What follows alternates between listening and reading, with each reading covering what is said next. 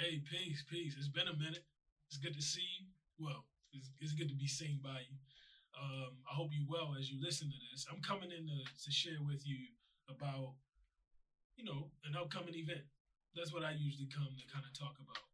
Our annual Maroon celebration is just around the corner, June 17th, 2022. We have a few things. We got a campaign for you to give and share of your bounty, of your resources to help us do the work. So we hope that you do that. And then we also have an event that if you decided you didn't want to just, give money, but you want to give money and have a good time, come out to our Maroon celebration on the 17th. And if you don't remember from last year and you do want to come out, I'll let you know. So Maroon is just a celebration of Juneteenth, which is June 19th every year, a celebration of freedom for African peoples who were once enslaved. And for us, Marooneteenth is an event, a celebration, a campaign that allows us to also lift up freedom through black hands that happen as a result of struggle, rebellion, revolt. We want to celebrate both. We want to celebrate the national independence of African peoples, but we also know that we want to lift up and share about the path and struggle that happen in ways that may not be always celebrated. Freedom comes in different ways, different packages, different approaches. Freedom doesn't just look like passing legislation and having people be on paper enslaved. But the process of slave making is one that was done by people who were interested in psychologically and physically having people submit to a subservient position.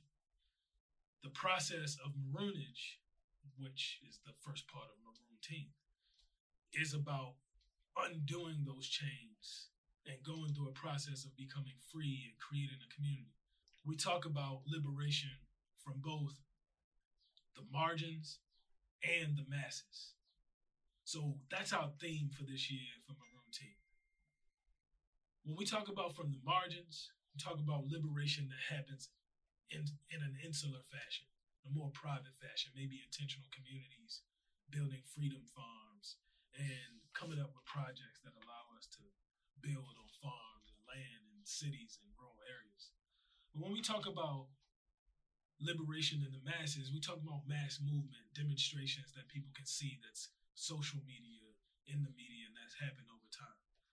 This year and for the rest of our time, what we'd like to do at Black Youth Institute is celebrate all the ways that people fight for the freedom of African peoples as we continue in that fight.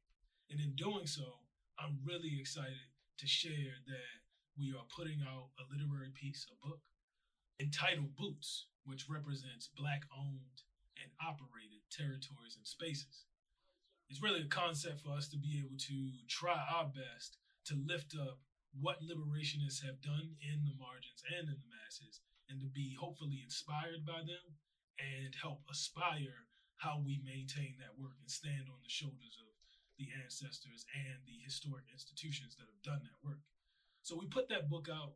We want to have a celebration, come together with food, with a little bit of teaching, with what we call internally a bus tour, with music, learning about freedom struggles, and just having a good time. So we hope that you come out, but we hope that you'll remember that Black Youth Institute, while last year, when we celebrated 6 years, we talked about the transition and moving from land and being dispossessed of land.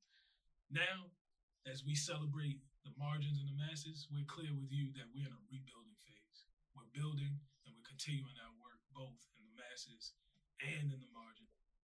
So come and celebrate with us. Celebrate the margins and the masses at Marooneteenth, June 17th, 2022. And look, until then and after then, keep the flame.